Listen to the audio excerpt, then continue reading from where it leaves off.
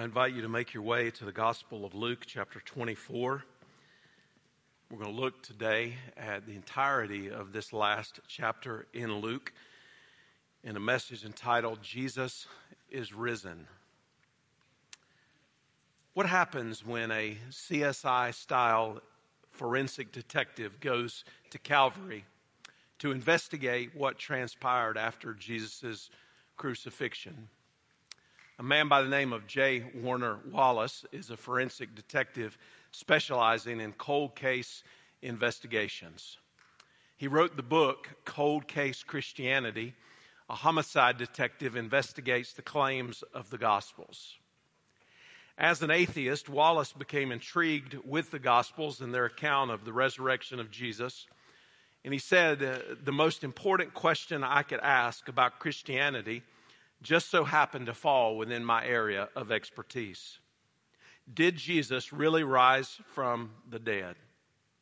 It would prove to be the ultimate cold case forensic investigation because eyewitnesses and material evidence that could be used to prove or disprove what happened have been gone for nearly 2,000 years. Wallace came away utterly convinced that it was in fact true. As an atheist, he had always assumed that the resurrection was a lie. He thought that the 12 apostles concocted, executed, and maintained what he called the most elaborate and influential conspiracy of all time. But when he looked at the evidence, and as an unbeliever, he found 4 facts to be substantiated by both friends and foes of Christianity. First of all, he said, Jesus died on the cross and was buried. There was agreement in both friends and foes of Christianity. Number 2, Jesus' tomb was empty and no one ever produced his body. Number 3, Jesus' disciples believed that they saw Jesus resurrected from the dead. And then number 4, Jesus' disciples were transformed following their alleged resurrection observations. And Wallace concluded with this: the resurrection is reasonable, the answers are available, you don't have to turn your brain off to be a believer. Wallace joined the long line of intellectual skeptics who started out to disprove the resurrection and ended up believing that it is true. The resurrection of Jesus from the dead is central to the Christian faith. It is the focus of Luke's gospel in chapter 24, the concluding chapter. Luke has been our guide and our friend on Sunday mornings for more than 2 years now. We come today to the conclusion of the series, Jesus Came to Seek and to Save the Lost. It also marks the fact that I've had the opportunity to preach through the entirety of the New Testament at Cross Lanes Baptist Church in almost the past 19 years, along with very large swaths of the Old Testament. You say, well, what are you going to preach now? I'm going to do it again. And what I would say to you is that if you want to be a disciple of Jesus, if you want to be a student of the Bible, you want to be in a place where the Word is central, then you need to anchor yourself down at Cross Lanes Baptist Church. And you need to study the Word with us because the Word is the authoritative Word from God. And it's how we know about who God is, how we can know Him, how we can live for Him, and what we should anticipate in the future. We have no other subject except the Word of God. And we thank God for it and for His blessings upon us. Now, Luke recounts 3 scenes after the resurrection of Jesus in Luke 24. The encounter with the women, the Emmaus disciples, and then the 11 disciples. A 3-paneled printing is called a triptych. And you'll find triptychs in ancient cathedrals and museums and things in places like the Middle East and Europe and other older places. And on these triptychs, what they will do is they will paint scenes that are familiar, with which you can identify with, that are from the Scripture or from some other scene that they want to communicate. And all three of these scenes, if they were to be painted for us, would tell us something about what was going on. If the scenes were painted, the first would be of the women in conversation with the angels at the empty tomb. The second scene would be of the disciples on the Emmaus Road with the Lord Jesus, with their hearts burning as they listened to Jesus.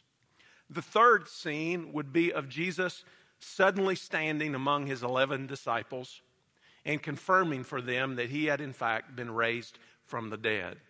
So what I want to do is I want us to work our way through these three scenes by reading the scripture and giving a brief recap of what took place. And then by considering and focusing on three implications of the resurrection of Jesus. And I'm going to read a broader swath of scripture than I normally would, but I think it'll be helpful for us to hear from the word itself as we come to a close of the book of Luke. The first scene is the scene with the women. Beginning in verse 1, on the first day of the week, very early in the morning, they came to the tomb, bringing the spices they had prepared.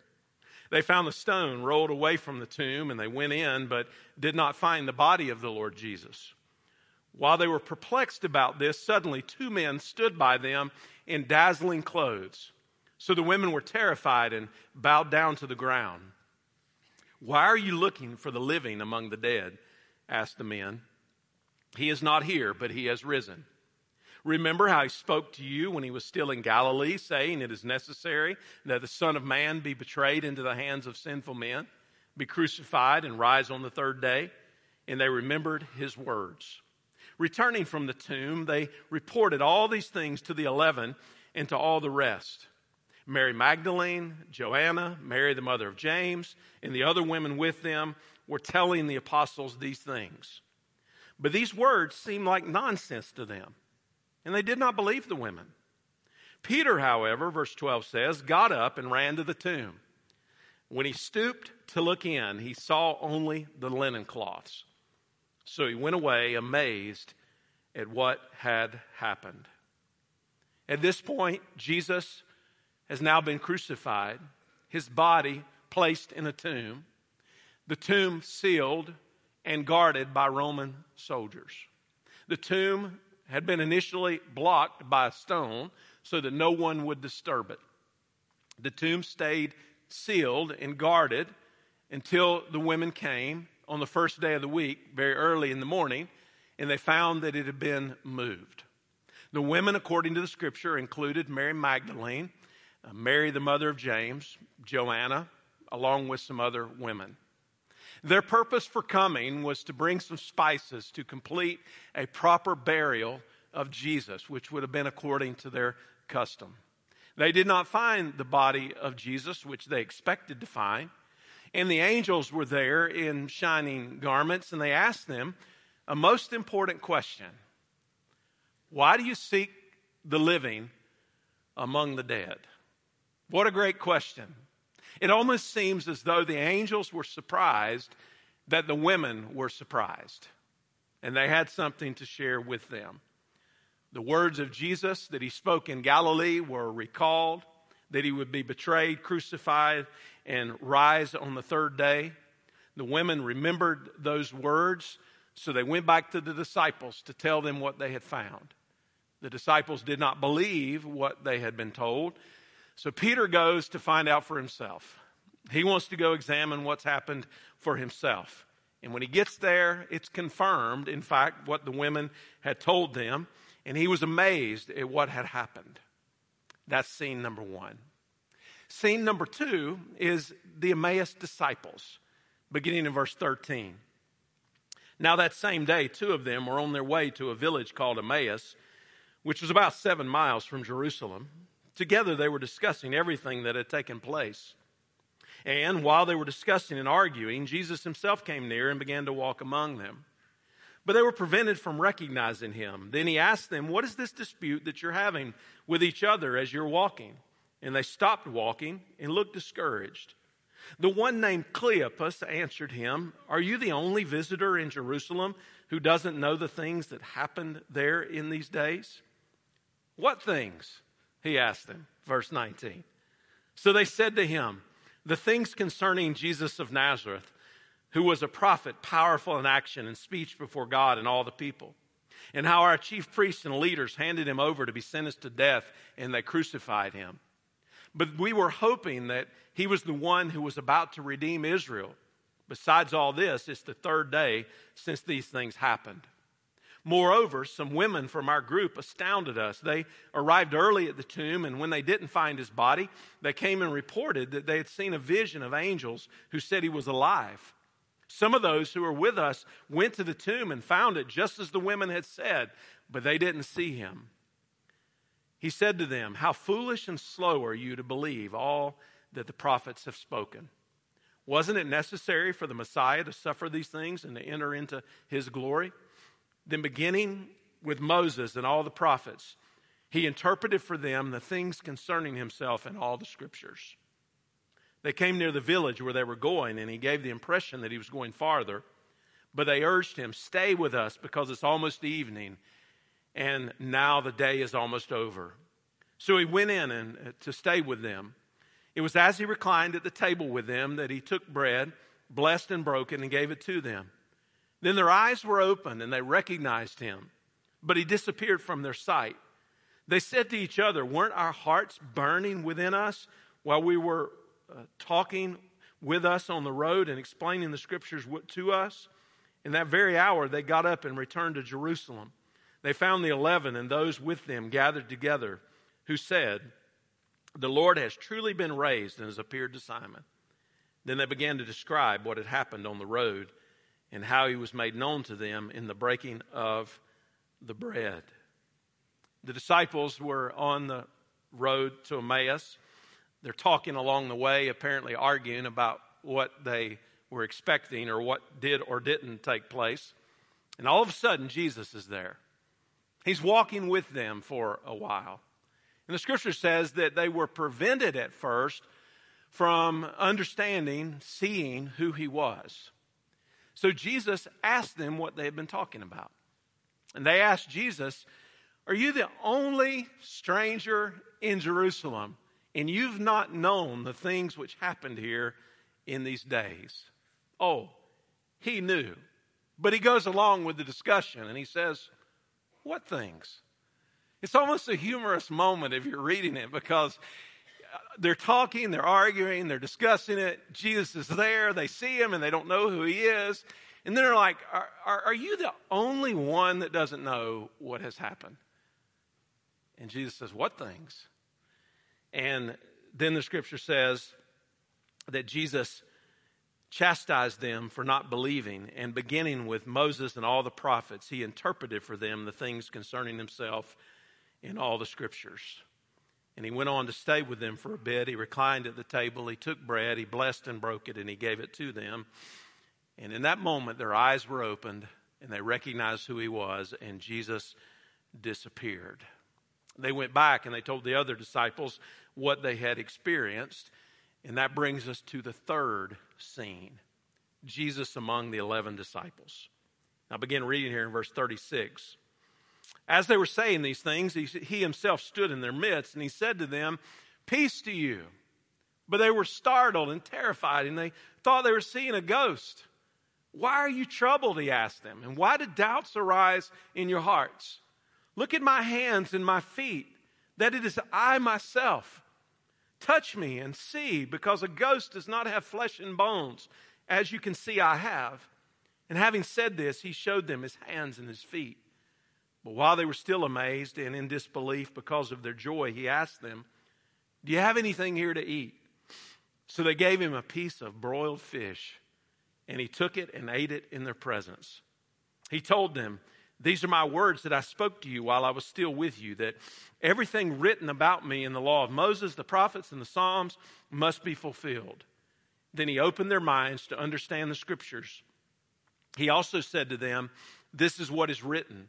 The Messiah would suffer and rise from the dead the third day, and repentance for forgiveness of sins would be proclaimed in his name to all the nations, beginning at Jerusalem.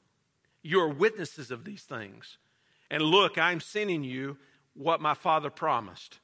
As for you, stay in the city until you are empowered from on high. Jesus stood there among the disciples and he proclaimed peace. They were afraid at first and they thought he was a ghost. And Jesus said, why are you troubled? Why are you having these doubts? And he points to his hands and to his feet and he tells them to touch him. And then he eats fish among them. And again, he confirmed what he had taught. And the scripture says that he opened their minds to the truth. Now we're going to come back to that. But Jesus told them that they would be witnesses of his death and his resurrection and that forgiveness would be proclaimed to all the nations. And then, according to verse 50, it says he led them out to the vicinity of Bethany, and lifting up his hands, he blessed them. And while he was blessing them, he left them and was carried up into heaven. And after worshiping him, they returned to Jerusalem with great joy, and they were continually in the temple praising God. He led them out to the vicinity of Bethany, and he was carried up into heaven. And they began to worship him. And then they returned to Jerusalem and were continually in the temple praising God. These are the scenes that unfold after the resurrection of Jesus. But now, in these few moments that we have remaining together, having heard from the Word, let's consider three implications of the resurrection and why this is significant for us and how this applies to our faith both now and eternally. The first implication is that the resurrection confirms the words of Jesus. In each of these scenes, there's a confirmation of the words that had already been spoken leading up to these moments that were now taking place or had already taken place. The angels spoke to the women about the words of Jesus. They said, remember how he spoke to you while he was still in Galilee. They were saying to them, listen, you need to recall the words that you've already heard. And if you will recall the words that you've already heard, this whole deal will come into focus. It'll make sense to you. The pieces will come together. You'll be able to understand what it is that has happened. And the prophecies were clear. Remember, after Peter's confession of Christ, Jesus had said to them in Luke 9 and verse 22, the Son of Man must suffer many things and be rejected by the elders, chief priests, and teachers of the law. And he must be killed and on the third day raised to life. What was Jesus doing? Jesus was preparing them for the things to come. And their minds were not clear at that point on it. Their understanding was foggy. They weren't seeing things with focus. But Jesus is building up to the confirmation of what he told them would take place. You might also remember that after his transfiguration, Jesus said to the apostles in Matthew chapter 17, the Son of Man is going to be betrayed into the hands of men. They will kill him, and after 3 days he will rise. But they did not understand what he meant and were afraid to ask him about it. There was a moment when the light came on for these women, and they remembered what Jesus had said. And when that light came on, they were about to become messengers of the truth about Jesus. And did you know that for each of us, there's a moment when the light comes on? We're trapped in our darkness, the darkness of sin. We're separated from God. And that light comes on, and we see the beauty of the gospel. We see the glory of King Jesus, and we understand what it is that the Word is teaching us. And that's what happened with these women. Jesus spoke also to the Emmaus disciples about his words. According to verse 26, he says, wasn't it necessary for the Messiah to suffer these things and to enter into his glory? And then verse 27 says, beginning with Moses and all the prophets, he interpreted for them the things concerning himself in all the scriptures. One of the disciples had accused Jesus of not knowing what was going on, but they didn't understand who it was who was talking to them. This was none other than the King of Kings, who was momentarily incognito having a discussion with them. Now I want to draw your attention for a moment, a little bit more in depth, to this word interpreted in verse 27. The word interpreted is also translated as explained. That's important because it is the word from which we get the word hermeneutics. Now you might not know what that is, but I'm about to tell you. Hermeneutics is defined as the study of the principles and methods of interpreting the text of the Bible. So when we speak of hermeneutics, we're basically talking about those principles that we apply to the Word of God so that we arrive at proper understanding, so that we comprehend what God is teaching us. And there's some basic principles of biblical hermeneutics that I want to encourage you to follow that will help you, whether you're in your daily Bible study, or you're teaching a Bible fellowship class, or you have an opportunity in some other way to teach the Word of God. First of all, the Scripture should be interpreted literally. That means that you take it at face value. You're taking the plain meaning of the Scripture, and unless the passage is obviously intended to be symbolic or figurative, you take it as it is, and you interpret it literally. Now, obviously, there are many literary techniques and devices in the Bible, and they're obviously teaching us from symbols and from figures and similes and metaphors and other things that we find there. But the ground rule is interpret it literally in its plain meaning. Second of all, the Scripture is to be interpreted historically, grammatically, and contextually. In other words, we're to use the history of the Bible itself and the broader history within which it is set in order to understand what's being taught. And we can't rip it out of that history. We have to understand it within that history. Grammatically means that we consider every word and phrase and sentence and paragraph and chapter and the entirety of the books and the letters that are presented. And it's important because these words have intended meaning from God. And we want to understand what the words are teaching. And then we want to do so contextually within this second principle. And text without context is pretext. And what that means is that we can rip a verse out of context and make it say something that it never said. And we got to be very careful about that because the context of Scripture is important. So, interpret it literally, interpret it historically, grammatically, and contextually. And then third, the Scripture is always the best interpreter of Scripture. Now, some people would argue this is a circular argument. And that would be true if you do not hold to the authority of the Bible. If you don't believe the Bible, these principles don't apply very well anyway. But if you believe the Bible, and you believe that it is God's Word breathed out to us, and if you believe that because it's God's Word breathed out to us, it is therefore authoritative because it has come to us from God, divinely inspired, then you're going to understand that the Scripture is the best interpreter of Scripture. Now, I want you to hold that in particular because this is going to apply as we go through the remainder of this message today. You can ask some basic questions as you apply these principles. What does the Scripture say? It can't say what it never said. What does the Scripture mean?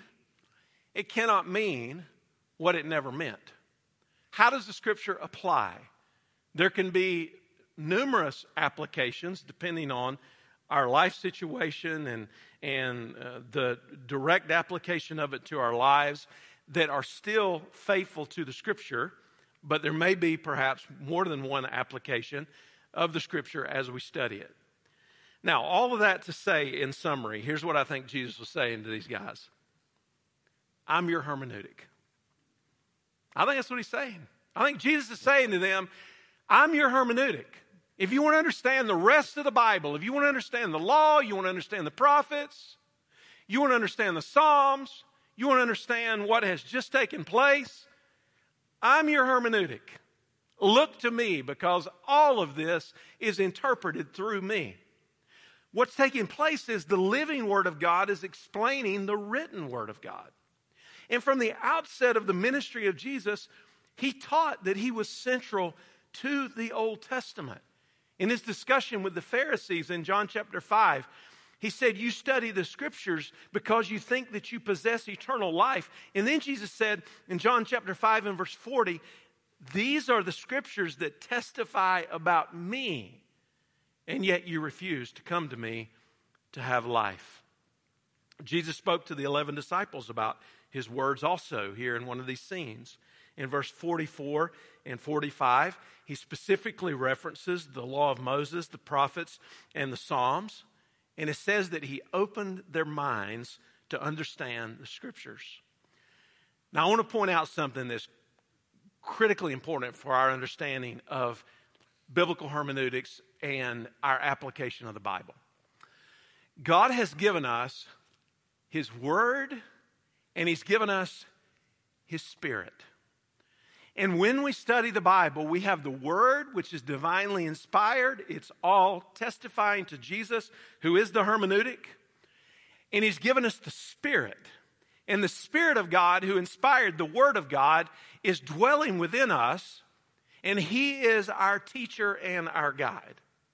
And He always applies the Word of God accurately because He inspired it. And God wants us to understand it and to live by it. And we can trust when we have the Word and the Spirit that we have everything we need pertaining to life and godliness. Jesus referred to the law of Moses and the prophets and the Psalms, and those were specifically the three divisions of the Hebrew Bible. I love the way Leon Morris put it. He said, the solemn division of Scripture into the law of Moses and the prophets and the Psalms indicates that there is no part of Scripture that does not bear witness to Jesus. Or we might think about it this way. There's a thread about Jesus, the Messiah, that runs from the beginning of the Bible to the end of the Bible. It is on display even in creation itself. Genesis 1 and John 1. Without Him, nothing was made that was made. Jesus Christ was the active agent in creation. We begin to have some insight in Genesis 3 about the seed of the woman who would crush the head of the serpent. Jesus Christ, Jesus the Messiah, would fulfill Genesis 3. And it runs all the way to the end of the Bible in the eternal reign of the King of Kings and the Lord of Lords. So I say to you today that the truth about the resurrection is inseparable from the prophetic words of Jesus. The prophetic words about Jesus throughout the entire Bible are central to the gospel. The cross is only understood in light of the entire Word of God. The resurrection is only understood in light of the entire Word of God. The resurrection confirms the words of Jesus. Now there's a second implication, and that is the resurrection conveys peace to disciples of Jesus. Verse 36, Jesus says among them, "Peace to you." Now, the Old Testament prophets longed for peace. What kind of peace was it that they were longing for? They were longing for a peace that would bring a holistic sense of fulfillment and well-being and human flourishing. It was the kind of comprehensive shalom peace that they envisioned for the future and that they envisioned for eternity. I love the way Alvin Plantinga put it in his book, Not the Way It's Supposed to Be. He said they dreamed of an age in which human crookedness would be straightened out. Rough places would be made plain. The foolish would be made wise, and the wise would be made humble. They dreamed of a time when the deserts would flower, the mountains would run with wine, weeping would cease, and people could go to sleep without weapons on their laps. People would work in peace and work to fruitful effect. Lambs could lie down with the lions. All of nature would be fruitful and filled with wonder upon wonder. All humans would be knit together in brotherhood and sisterhood. And all nature and all humans would look to God and walk with God and lean toward God and delight in God. And shouts of joy and recognition would well up from the valleys and the seas, from women in the streets and men on ships. And he says this webbing together of God, humans, and creation in justice, fulfillment, and delight is what the Hebrew prophets called shalom. Understand that it's the redemptive mission of Jesus that brings all this together now and eternally. Jesus was prophesied to bring peace to the earth because He is the Prince of Peace. That's what we read in Isaiah chapter 9 as we open the service today.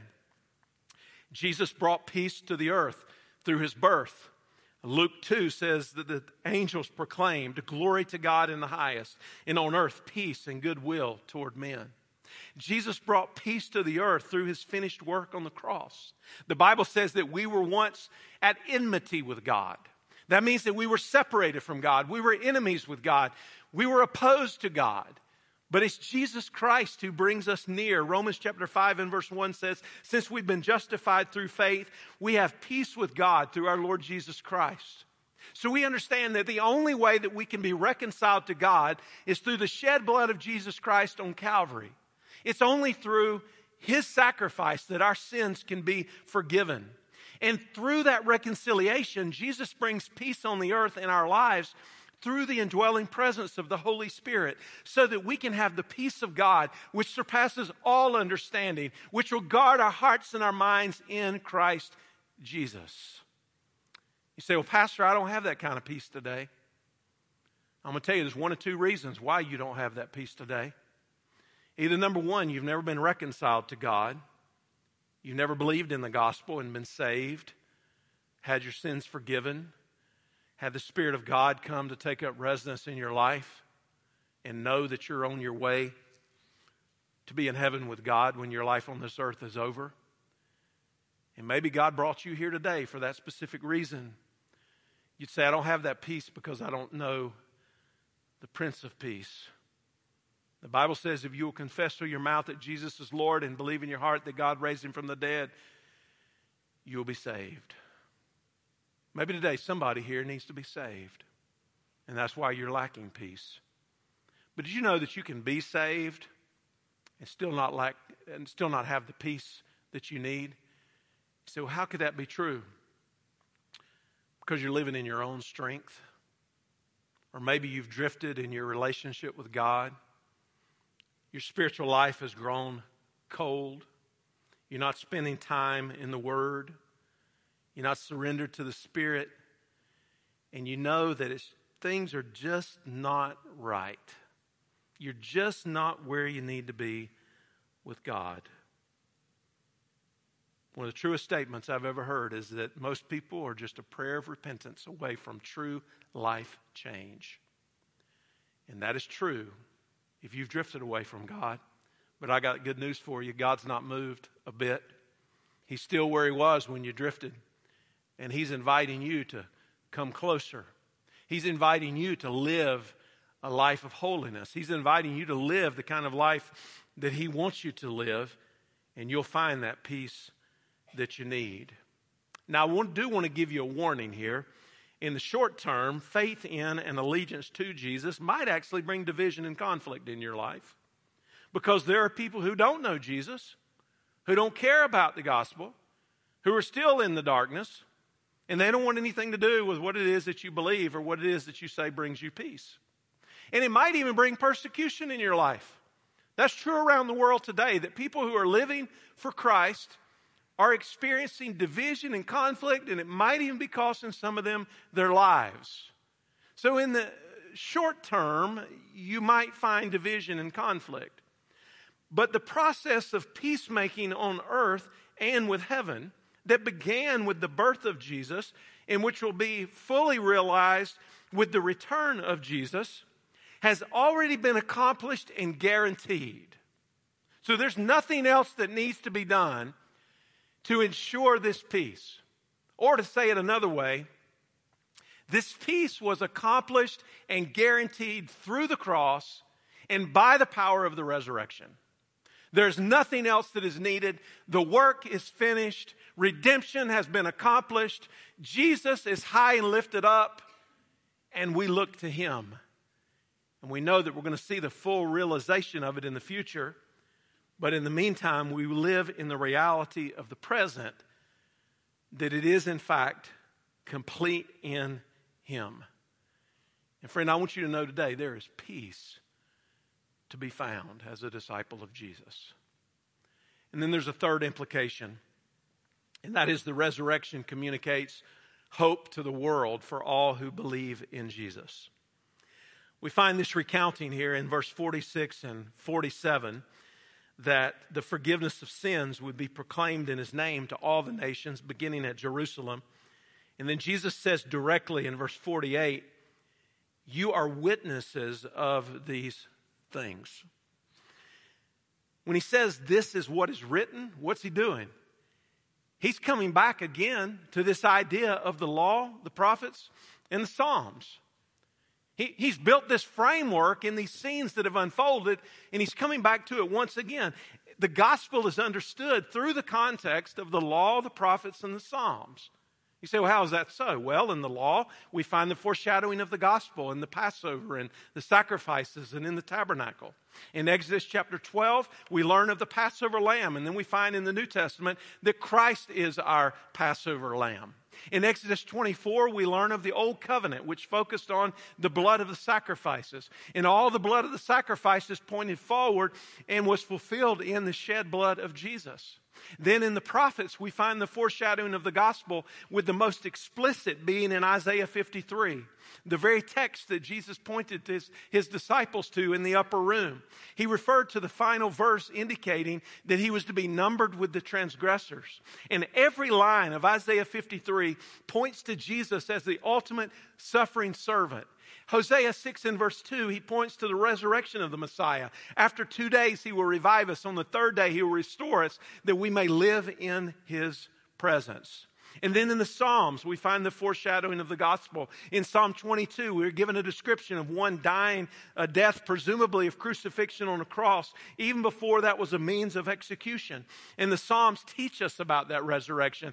Peter referred to Psalm 16 in his sermon on the day of Pentecost. And he said, therefore my heart is glad and my tongue rejoices. My body will also live in hope, because you will not abandon me to the grave, nor will you let your Holy One see decay. You cannot open a page of this Bible and not find in it something about the glory of God and his redemptive plan among the nations. R. Kent Hughes wrote, as the law was opened, their hearts burned. As the prophets came alive, the flames rose higher. And with the Psalms, their hearts became passionate, roaring furnaces. And he says they became men of the gospel. Church, are we people of the gospel? Would that be how they describe us? If someone were to talk about us individually, and if people were to talk about us collectively as a church, would they say those are people of the gospel?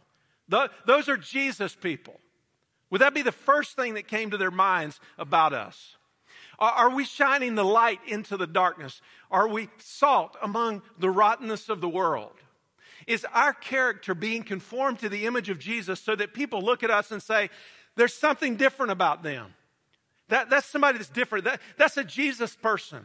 These are people of the gospel. And all three of these scenes that we have covered in Luke 24 conclude with one thing. And that is, they conclude with a witness. Don't miss this. The women hurried from the empty tomb to witness and to bring the news to the 11. The disciples on the Emmaus Road went back to Jerusalem as a witness of what they had experienced. And then Jesus made it formal. He says, you're my witnesses of these things. Now, he was looking at the 11 disciples that were gathered there in the room. And he's saying, boys, you're the witness. You've seen it. Now what you've seen, you've got to go tell. But he's saying to us in the church, you're my witnesses. What you have experienced from the Word of God and through faith in the Son of God, you're to bear witness to it. You're the messengers. And that's what we must be focused on in the church. We cannot get sidetracked by things that are secondary. We cannot get sidetracked by our own preferences. We cannot get sidetracked by things that are distractions. We have one thing to be focused on, and that is Jesus Christ and Him crucified. We're talking about the crucified, risen, and soon to return Lord. We're talking about the Savior who will rule and reign for all of eternity. The work is already done. We're just awaiting the realization of it all and seeing the rest of it unfold. And we're His witnesses. And the gospel is advanced when messengers are empowered by the Holy Spirit. And the gospel comes not simply with words, but also with power, with the Holy Spirit, and with deep conviction. That's what we need. These are not just words in our heads. These are truths that are deep in our hearts. These are truths that burn within us, and we are to go in power. And what we need is the power of the Holy Spirit, because it's the power of the Holy Spirit that brings people to conviction. It's the power of the Holy Spirit that brings people to repentance. It's the power of the Holy Spirit that brings people to eternal life. And then all the glory goes to Jesus through that. That's what we need in the church. And we ought to be a gospel people who are faithful to the witness. The resurrection communicates hope to the world for all who believe in Jesus. And I'm going to give you this and I'm going to close. We should worship as they did, with great joy, and live in a way that brings praise to God. I mentioned earlier that today we begin the week of prayer for the Lottie Moon Christmas offering for international missions. The collective goal among churches like ours nationally is $185 million. The resources are just a tool. But what do they represent? They represent advancing God's kingdom together. That's what they represent. And friends, that's what I'm praying for as a church, that we, the people of God in this place, gather together as Cross Lanes Baptist Church, as the family of God in this hour, in this generation, that we would be all about advancing God's kingdom together, because that's why we're here. That's our purpose. And may God help us to be faithful. Father, we thank you today for your word. We thank you for your Son. We thank you for your Spirit. And God, as these truths are clear before us because you have opened our eyes by the power of the Holy Spirit, I pray, first of all, if there be any under the sound of my voice today who have not yet believed in Jesus, turning from their sins and turning to the Savior, that today would be the day of their salvation, that they would find the peace that only you can bring. I pray for my brothers and sisters whose spiritual relationship with you might have grown lukewarm or somewhat cold. Maybe there's some reason that they've drifted away. They're not in the Word. They're not living by the power of the Spirit. I pray that we would all lean in and draw near, because your Word promises that if we will draw near to you, you will draw near to us. So we thank you, Father. I pray as we live our lives that we would be a gospel people, proclaiming the resurrection and the truth about Jesus. So easy, Father, for us to be weighted down, distracted, out of focus. And our prayer would be, Lord, help us. Help us to be all about advancing your kingdom for your glory and for the sake of the lost, beginning right here in Cross Lanes and extending all the way to the ends of the earth. And we pray it all in Jesus' name. Amen.